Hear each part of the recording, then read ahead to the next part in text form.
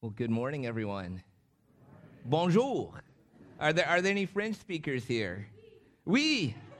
Merveilleux. Merveilleux. All right, you're going to come and we're going to turn you into a missionary before the end of the sermon.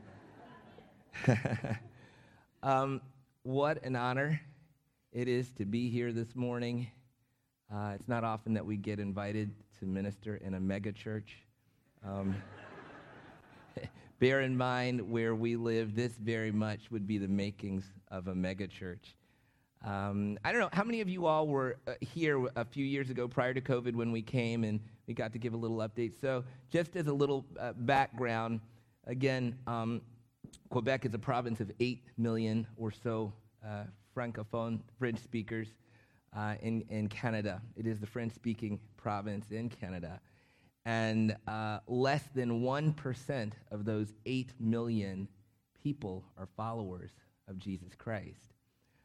And we've been laboring there since 2006 in a little town of 12,000 called La Chute, Quebec. And when we got there in 2006, there were probably in our church less than 20, and we comprised 8 of those. So we're kind of like small, and we're still small to this day. I'd love to tell you how in the 16 years that we've been there, that we've just seen phenomenal church growth and all of these wonderful things. That's just not what we've seen. I'm not one that is easily discouraged. So we are still laboring, believing, and really having confidence in the Lord and what he says in his word. Not that we're sufficient to think anything as of ourselves, but our sufficiency is of Christ. Just to give you a little update, though, on what's been going on in the ministry as of recent. COVID came, and God was merciful to us as a congregation. We kind of just did what we needed to do and got through that. And the Lord has placed us in a really providential situation in which our congregation, our church building where we are, is just a stone's throw away from the rehabilitation center, the halfway house. And there was a woman that had a heart for the people that were there. And for years and years, she's been seeking God about what to do, and really of her own initiative. She reached out to this halfway house.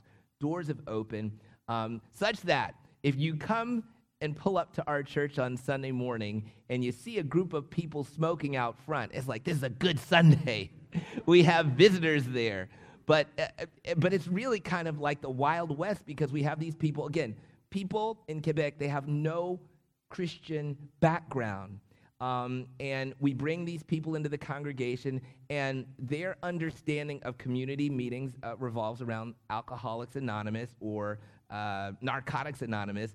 So they're totally comfortable in this group setting, and they might pipe up at sometimes inappropriate times. They'll leave midway through to take another smoke break and come back. But it's a wonderful opportunity this is why we went, to share the gospel with these people that have not even heard the gospel, not even heard. And so week by week, we're able to share. We never know how many might come. But also during the week, we've started, it's called, is it Celebrate Recovery? I think that's what it's called in English. In French, it's another name. But every Tuesday night, we have a Celebrate Recovery meeting, and people come, and they listen, and they sometimes don't come back, but then they come back. And we sow into their lives. And during the week, honey, what's going on during the week with the ladies that are being ministered to? Yeah. So it's really a situation where, as a missionary, you just avail yourself to whatever it is that the Lord presents before you, and you sow into their lives. We have prayer meetings going on every day of the week.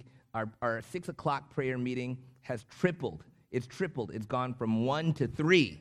And I'm thrilled about that. I really am, though, because this is the first time in 16 years when I've been away when that 6 o'clock prayer meeting has, continued. That's something. So we thank the Lord for that. And we're really looking for God to bear fruit in our little community. So please remember us in your prayers. So before we look to the Word of God, I thought about this morning what was going on, and this is a really interesting situation for me. There's three things this morning that that are very unusual. First, I'm preaching in English. I'm very grateful for that. But two things have never happened before, and we'll see how it works. Number one, I'm preaching in cowboy boots. I've never worn cowboy boots in my life, but my son gave me a pair of cowboy boots, so I said, why not wear them today? I was inspired by one of the Switzer's daughters when I saw her in her boots. I said, I'm going to put on my cowboy boots today. We'll see how that goes. Second thing, I've never preached from an electronic device ever.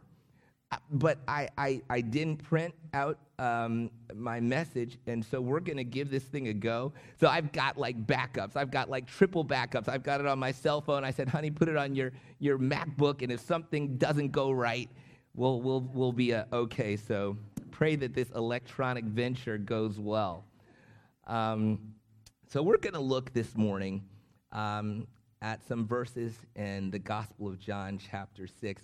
And I'll just tell you at the outset that COVID really, I think all of us, we availed ourselves and learned that we are most fortunate and blessed in the Western world. We're just one click away from some of the finest expository messages, commentaries that have been given in 2,000 years. And so if my treatment of John 6 is not exactly exegetical this morning in the sense of going line by line, I do have a purpose. I'm speaking more topically. I want to encourage you to use that click to go and read some of the fine commentaries on John chapter 6.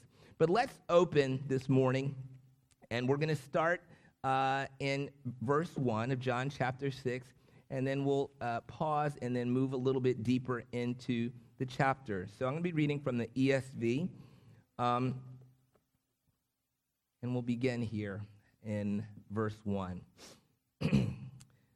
After this, Jesus went away to the other side of the Sea of Galilee, which is the Sea of Tiberias.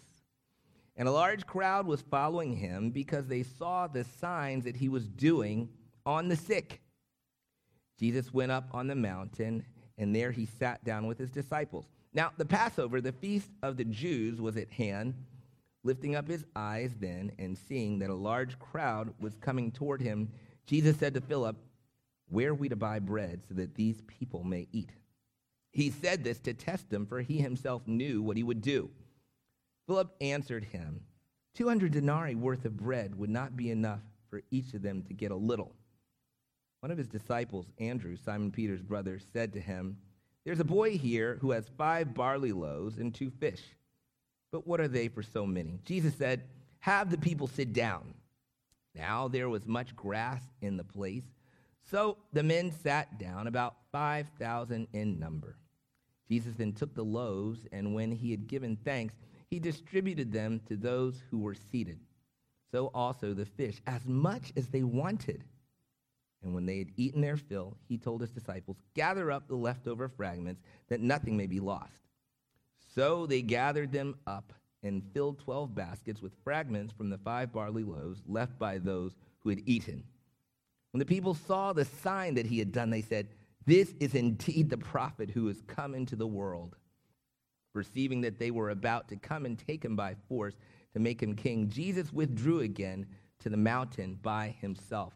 Now jump over to verse 48, and we'll take 48 probably to the end of the chapter. A little bit of reading here to do. Verse 48, chapter 6, I am the bread of life. Your fathers ate the manna in the wilderness, and they died. This is the bread that comes down from heaven, so that one may eat of it and not die. I am the living bread that came down from heaven. If anyone eats of this bread, he will live forever. And the bread that I will give for the life of the world is my flesh. The Jews then disputed among themselves, saying, how can this man give us his flesh to eat? So Jesus said to them, truly, truly, I say to you, unless you eat the flesh of the Son of Man and drink his blood, you have no life in you. Whoever feeds on my flesh and drinks my blood has eternal life, and I will raise him up on the last day. For my flesh is true food, and my blood is true drink. Whoever feeds on my flesh and drinks my blood abides in me, and I in him. As the living Father sent me, and I live because of the Father, so whoever feeds on me, he also will live because of me. This is the bread that came down from heaven, not like the bread the fathers ate and died. Whoever feeds on this bread will live forever. Jesus said these things in the synagogue as he taught at Capernaum. When many of his disciples heard it, they said, "This is a hard saying. Who can listen to it?" But Jesus, knowing in himself that his disciples were grumbling about this, said to them, "Do you take offense at this? Then what if you were to see the Son of Man ascending to where he was before? It's the Spirit who gives life. The flesh is no help at all. The words that I have spoken to you are spirit and life." But there are some of you who do not believe, for Jesus knew from the beginning who those were that did not believe and who it was who would betray him. And he said, "This is why I told you that no one can come to me unless it is granted him by the Father." After this, many of his disciples turned back and no longer walked with them. So Jesus said to the 12, "Do you want to go away as well?" Simon Peter answered him, "Lord, to whom shall we go? You have the words of eternal life. And we have believed and have come to know that you are the Holy One of God." Jesus answered them, "Did I not choose you, the 12, and yet one of you is a devil?" Let's pray. Lord Jesus, our Master and our Savior, we worship you this morning. We honor your name. It's in your name alone that we have redemption, the forgiveness of sin. Now, Lord God, it's our desire to honor you in this day and age in which we live, where evil, Lord, surrounds us, where evil is outside and sometimes even within, Lord, amongst your people. Now, Lord, this morning I ask, Jesus, that your Spirit would guide me in the words that I share, and that, Lord, our hearts would be receptive of what it is that you desire to minister to each of us, that we may glorify you in this day, in this time in which we live. That's our desire, Lord Jesus. And we thank you in advance for what you will do. Amen. Amen.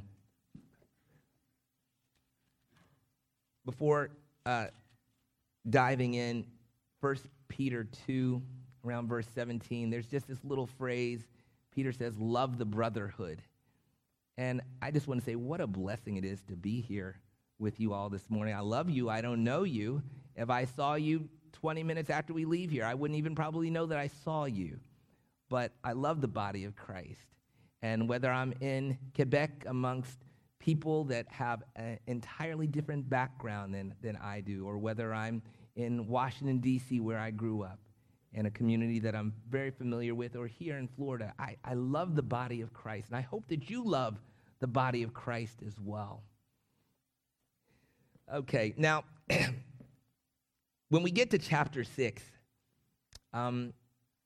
incredible things have taken place already.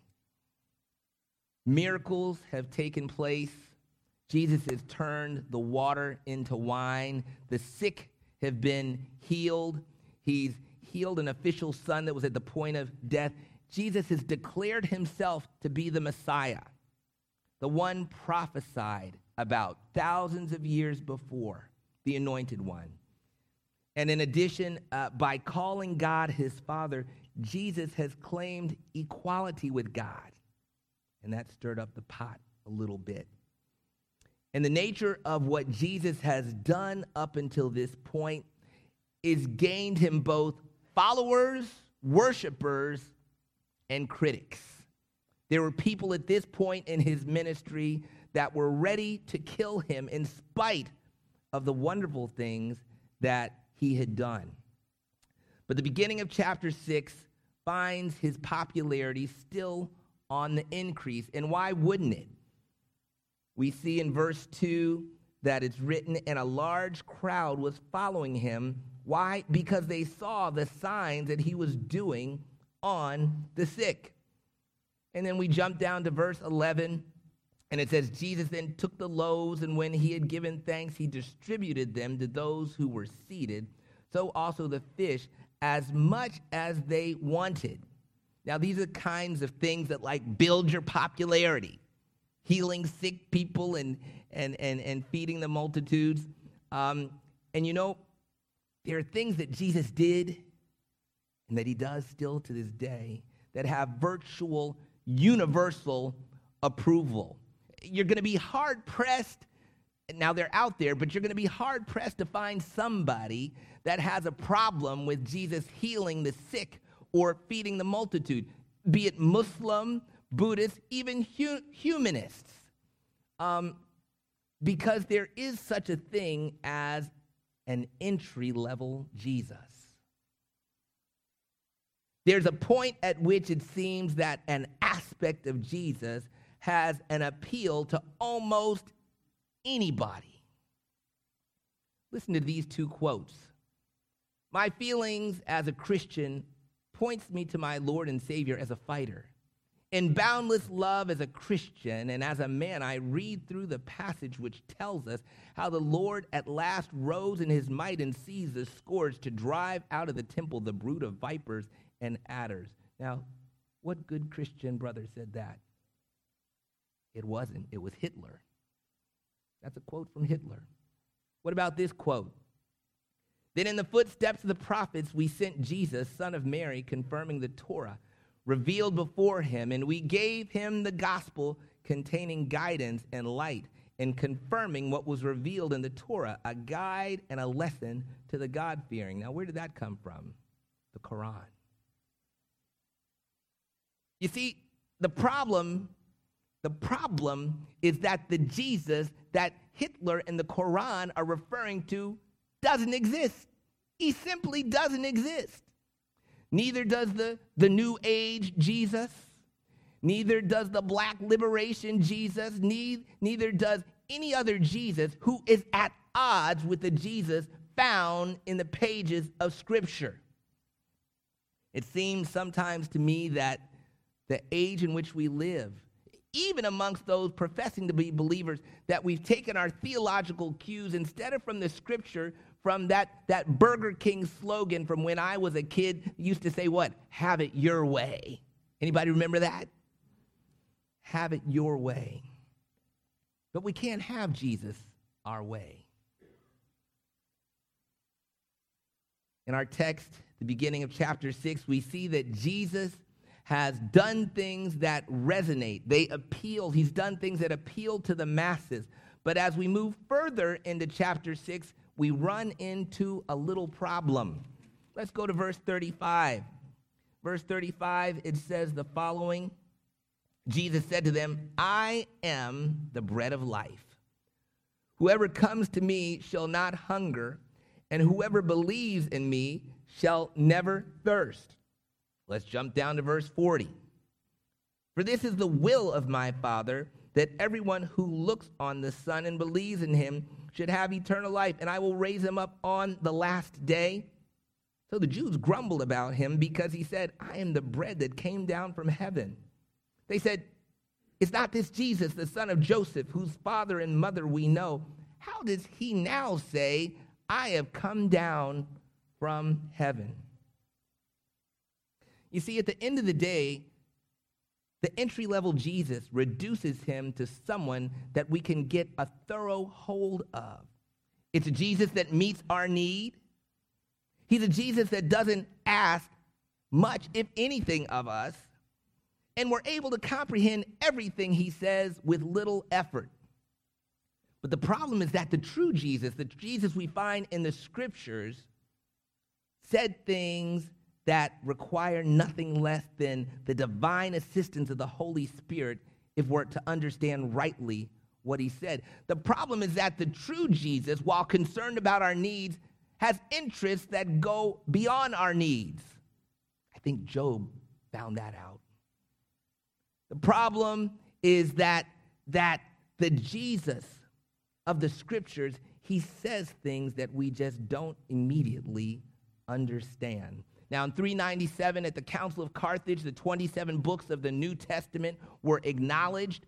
We have 1,600 years that have passed since then, but believers are still grappling with understanding some things that Jesus said. And if you're not, I want to tell you I am. he says some things that we don't immediately understand.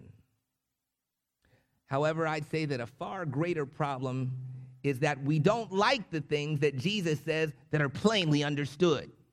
I think that's a greater problem. I'll repeat it. A greater problem than not understanding what Jesus has said is that we don't like the things that he said that we plainly understand. Jesus says things that more than likely will disturb you at some point. He says things that disturb your financial security. I think the rich young ruler found that out. He was a follower of Jesus as long as it pertained to religious obligations. But when asked essentially to place his financial well-being in the hands of Jesus, something he clearly understood, it caused a little bit of a problem. I love how we were singing hymns this morning. I love the old hymns of the church. And one hymn that we sing from time to time, all that fills my soul is Jesus. He is more than life to me, and the fairest of 10,000 in my blessed Lord I see. Do you know that hymn? Now, what if the rich young ruler somehow was forced to sing this hymn, but he had to fill in what really thrilled his soul? It would have been something like, all that thrills my soul are my possessions. Yeah? He is more than life to me, and the fairest of 10,000 in my stuff I see. Because there's something that we can say what we want to say, but then there's the reality. Hebrews 13:8 says that Jesus Christ is the same yesterday, today, and forever. And do you know,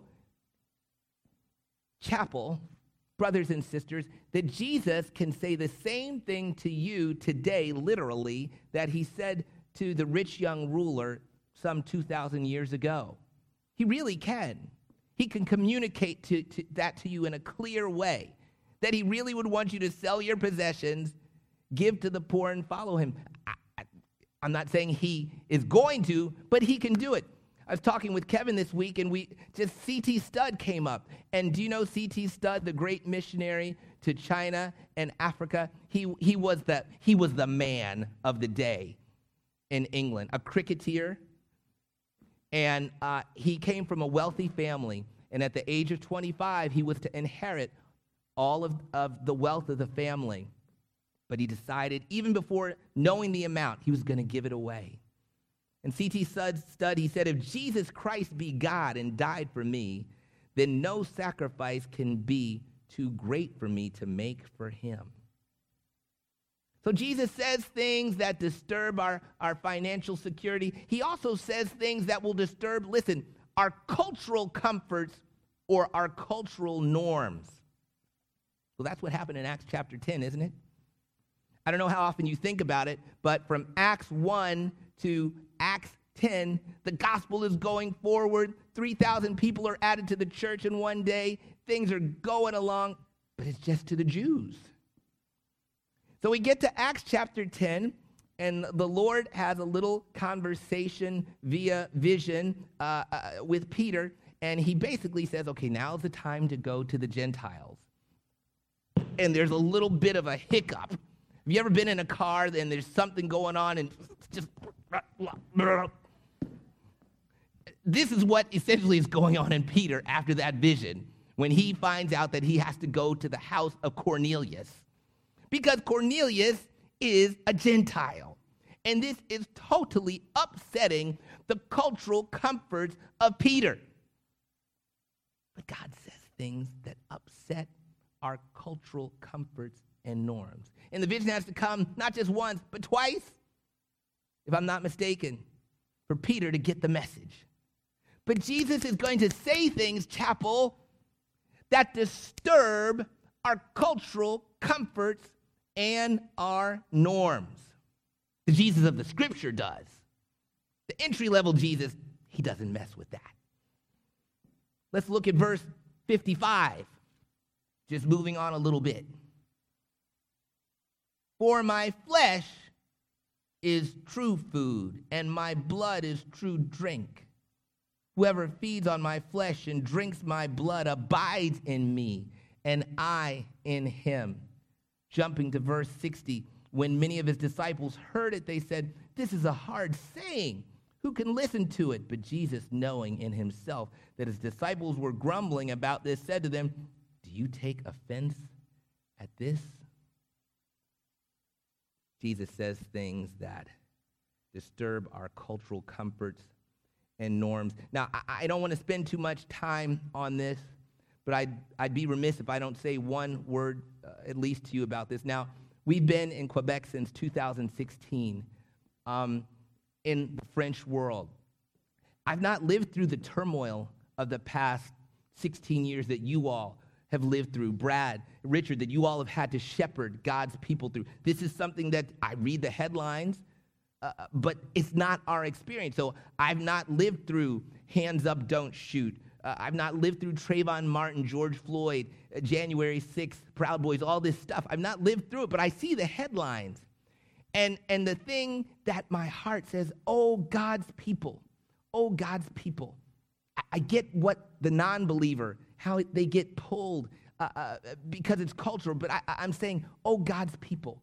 Can we see what our Lord Jesus says to us about the body of Christ? That's why I said, love the brotherhood. I love the body of Christ wherever I am. But if I could be like the Protestant Pope and mandate that 3 verses would be memorized by all Protestants, it would probably be 1 John 4:19 through 21. It says this: we love because he first loved us. If anyone says he loves God but does not love his brother, he's a liar. For anyone who does not love his brother who he has seen cannot love God whom he has not seen. Wouldn't that be a wonderful verse if all believers, in the United States at this point in time when there's so much turmoil, racial turmoil, if we just memorized that verse and meditated on it and lived it out? Oh my goodness, what a light we would be. Well, that's what Jesus says. He said it. In his word, he said it. And he says these things that disturb our cultural comforts. Now we have to decide, will I accept the word and will I live with it? Will I live it out? Or will I stay with my entry-level Jesus? There's an entry-level Jesus that fits in with the major cultures in America.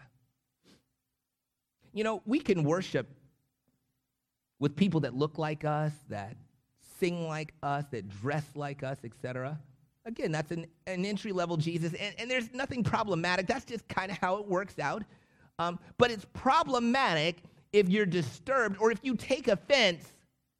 We're a group of fellow believers in Christ that look different, sang different, dressed differently. If all of a sudden they became a part of your congregation, if that disturbed you, that would be problematic. I'm a missionary for 16 years. Again, I've served among people, nothing in common at all except Jesus Christ. But that's good enough. Is that good enough for you? Is that good enough? If you sit next to somebody, doesn't listen to the same Christian music that you do, doesn't make reference to the same Christian preachers, but you know they love Jesus. Is that good enough for you to have that bond that Christ wants us to have?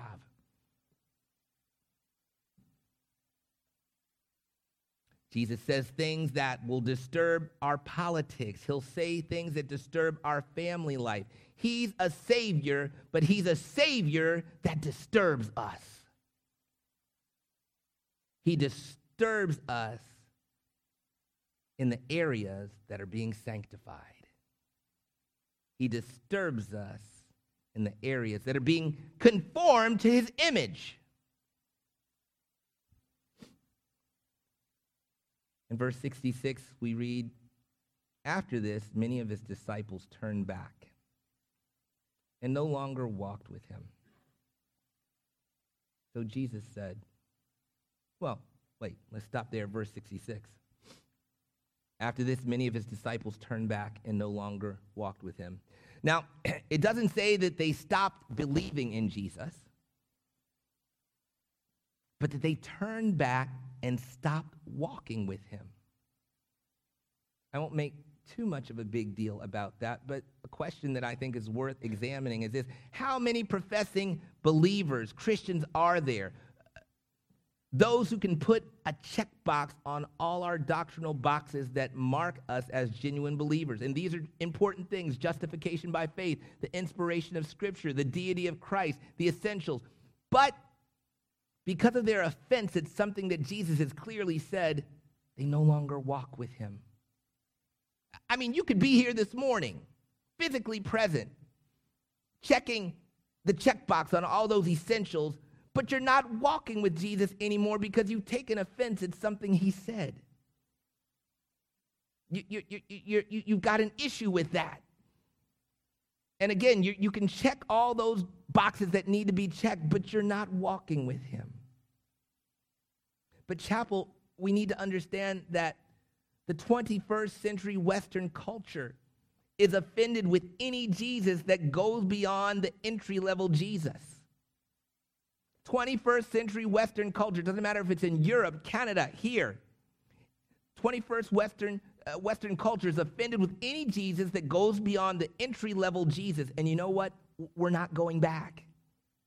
We're not going back to a time when the general culture applauds the Jesus of the Scriptures. It's not happening. The question is, will we as the church hold to the true Jesus? That's the question. Culture can do whatever. But people are offended because Jesus really does speak to the roles assigned to men and women. People are offended because Jesus defines in no uncertain terms gender and the boundaries of sexual expression. The culture is offended at that. And because of that, professing believers are no longer walking with him. Verse 67, so Jesus said to the 12, do you want to go away as well? It's as though Jesus is saying, I've satisfied the physical hunger of thousands. I've healed multitudes of the sick. I've done all the things you like. You've enjoyed the show, but I'm more than a free lunch and your personal doctor. It's as though Jesus says to us in 2023, in the United States, American Christians, Bible-believing Christians, you've ridden the wave of history that has dealt kindly with you up until now. But now that my words are offensive, now that your friends, they're on a different side of the page, now that your co-workers and family members, they're on a different side of the page, it's as though Jesus is saying to us, Bible-believing Christians, do you want to go away as well?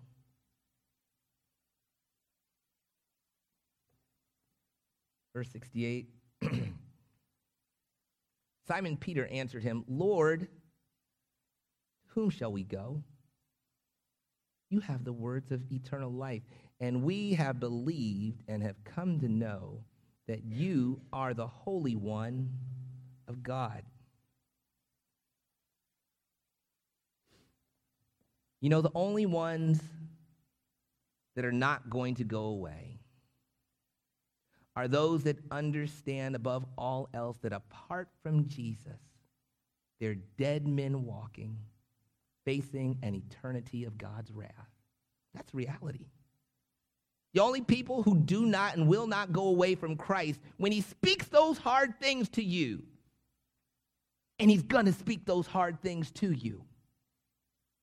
Because, see, Jesus is not just our homeboy. Jesus is not just our whipping boy. He is the Lord of all. And if you confess him as Lord, you must submit to him as Lord. But the only people who do not go away are those that understand above all else that apart from Christ, they're dead men walking, facing an eternity of God's wrath. John 3:36 says this, whoever believes in the Son has eternal life, but whoever rejects the Son will not see life because what? God's wrath remains on him. when you understand that your very life is dependent upon Jesus Christ and him alone, his atoning work on the cross on your behalf, whether you perfectly understand what he said or not, whether you like what he said or not, it just doesn't matter. You're not going anywhere because what? He has the words of eternal life. And that's the thing that you know that you need more than anything. Is that you today? Do you realize that above all else, you need the words of eternal life that Jesus Christ offers? Doesn't matter if your family forsakes you. Doesn't matter if your political party forsakes you. Doesn't matter if your anything forsakes you. You need the words of eternal life that Jesus Christ offers, and you're going to take the hit should it come and when it comes. Why? Because he has the words of eternal life, and you know you need those words above anything else.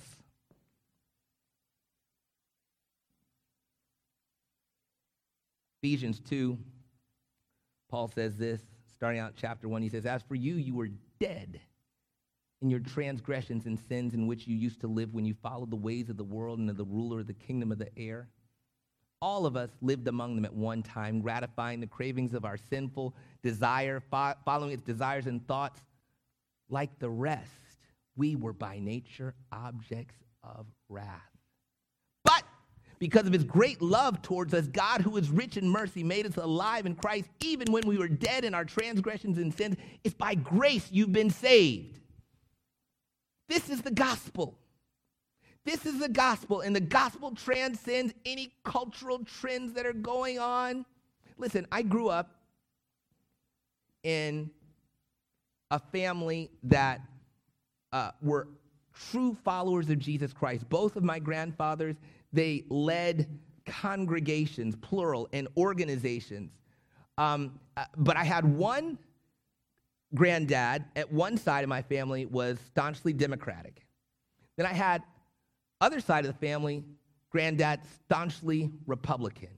Just checking R. Boom. Doesn't matter who it is. My dad used to joke, just R. Boom. Done. But here's my point that I want to bring out to you. You know, Jesus, in my culture, the black democratic Jesus, he just doesn't exist. Most African Americans are Democrats, and we're going to talk sometimes about Jesus, but this black democratic Jesus, he doesn't exist. But the white Republican Jesus, he doesn't exist either. It's like the only Jesus that exists is the one that we find in Scripture. And you know what?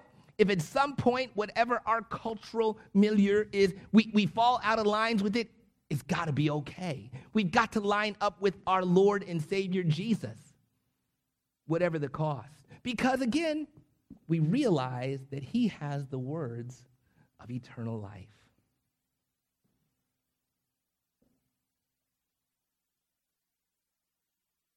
Do you want to go away as well? How about this? Have you gone away as well? Maybe today is a call back for somebody here to the Christ of the Scripture. Maybe, I really, Brad, God bless you, and Richard, the job that you all have to do in this day and age, in this culture, my heart, I'm a missionary, but it's just like, I don't have to deal with the things that you all do on an ongoing basis, the cultural upheaval. I'm up there, preach the gospel, minister to me. You don't have all this cultural upheaval because of the gospel and racial stuff. God bless you all. God bless you all. But the question for believers here in the United States, in the time in which we live, again, do you want to go away as well? And again, today might be a call back to somebody here this morning, to the God of the Scripture. You might realize, Lord Jesus, I've gotten somehow my faith and the headlines all intertwined. Lord, extricate me from that. Maybe you need to pray that. Jesus, extricate me from any and everything that is not to the glory of your name, to any and everything, Lord, that I cannot find just supported in your word. Lord Jesus, help me to attach myself more than ever to you and you alone. I won't ask you to raise your hand this morning, but if you're here this morning, you can pray that prayer right now. Lord Jesus, draw me nearer. Draw me nearer. Last time I asked this question that Jesus asked again, do you want to go away as well? I hope that you can firmly say no, that you can say, Lord Jesus, by your grace, by the power of the Holy Spirit, I'm going to walk with you. Whatever it is that you require of me, Lord Jesus, if it's my finances, they're yours. Lord, if it's family, that's yours. Lord, if it's social standing, you can have it. I need you, Jesus, and I want to be attached to you more than anything. I'm going to sing a little hymn here as we close. Just one stanza. It's one of my favorite hymns. You can sing with me. You can make it a prayer of yours. It's a prayer of mine if you like as well. I am thine, O Lord. I have heard thy voice, and it told thy love to me. But I long to rise in the arms of faith and be closer drawn to thee. Draw me nearer, nearer, blessed Lord, to the cross where thou hast died. Draw me nearer, nearer, blessed Lord, to thy precious bleeding side. Oh, draw me nearer, nearer, blessed Lord, to the cross where thou hast died. Draw me nearer, nearer, blessed Lord, to thy precious bleeding side. Without him, I could do nothing. Without him, I'd surely fail. Without him, I would be drifting like a ship without a sail.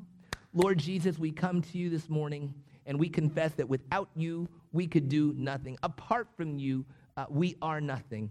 And Lord Jesus, we just want you to strip out of our lives in this day and age when it's so necessary, when so many things are calling for our attention, when the enemy is so busy, Lord, to create division in the body of Christ. Lord, we need you to take out those things that are marring our witness for you, Lord God. We don't want any compromise. We don't want anything in our life, Lord, that is not going to give glory and honor to you, Lord, as you are presented in the scriptures. Now, Lord, give us discernment, Lord.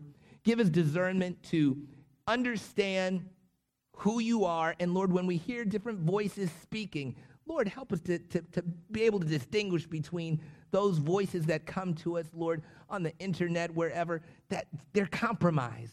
Lord, we just want to be true to you in this day and age. We want your name to be glorified here in this Gainesville area. And Lord, my prayer for the chapel is that you would use this church, Lord, in a special way. Lord, that they can maintain faithfulness to the gospel. Lord, yes, to the essentials of the faith, but Lord, to walking it out in a way that will truly speak, Lord God, to the nature of transformation that the new birth brings, Lord God. This is the need of the hour, Lord, walking out the truth in every area of our life, filled with love for the body of Christ Jesus. Let this church be a shining example in this community with so many churches, but let the light shine brightly here, Lord God, in the hearts of every member, Lord God, testifying that you are Lord. And Lord Jesus, that is my prayer. Pray this, Lord Jesus, in your name for your glory. Amen.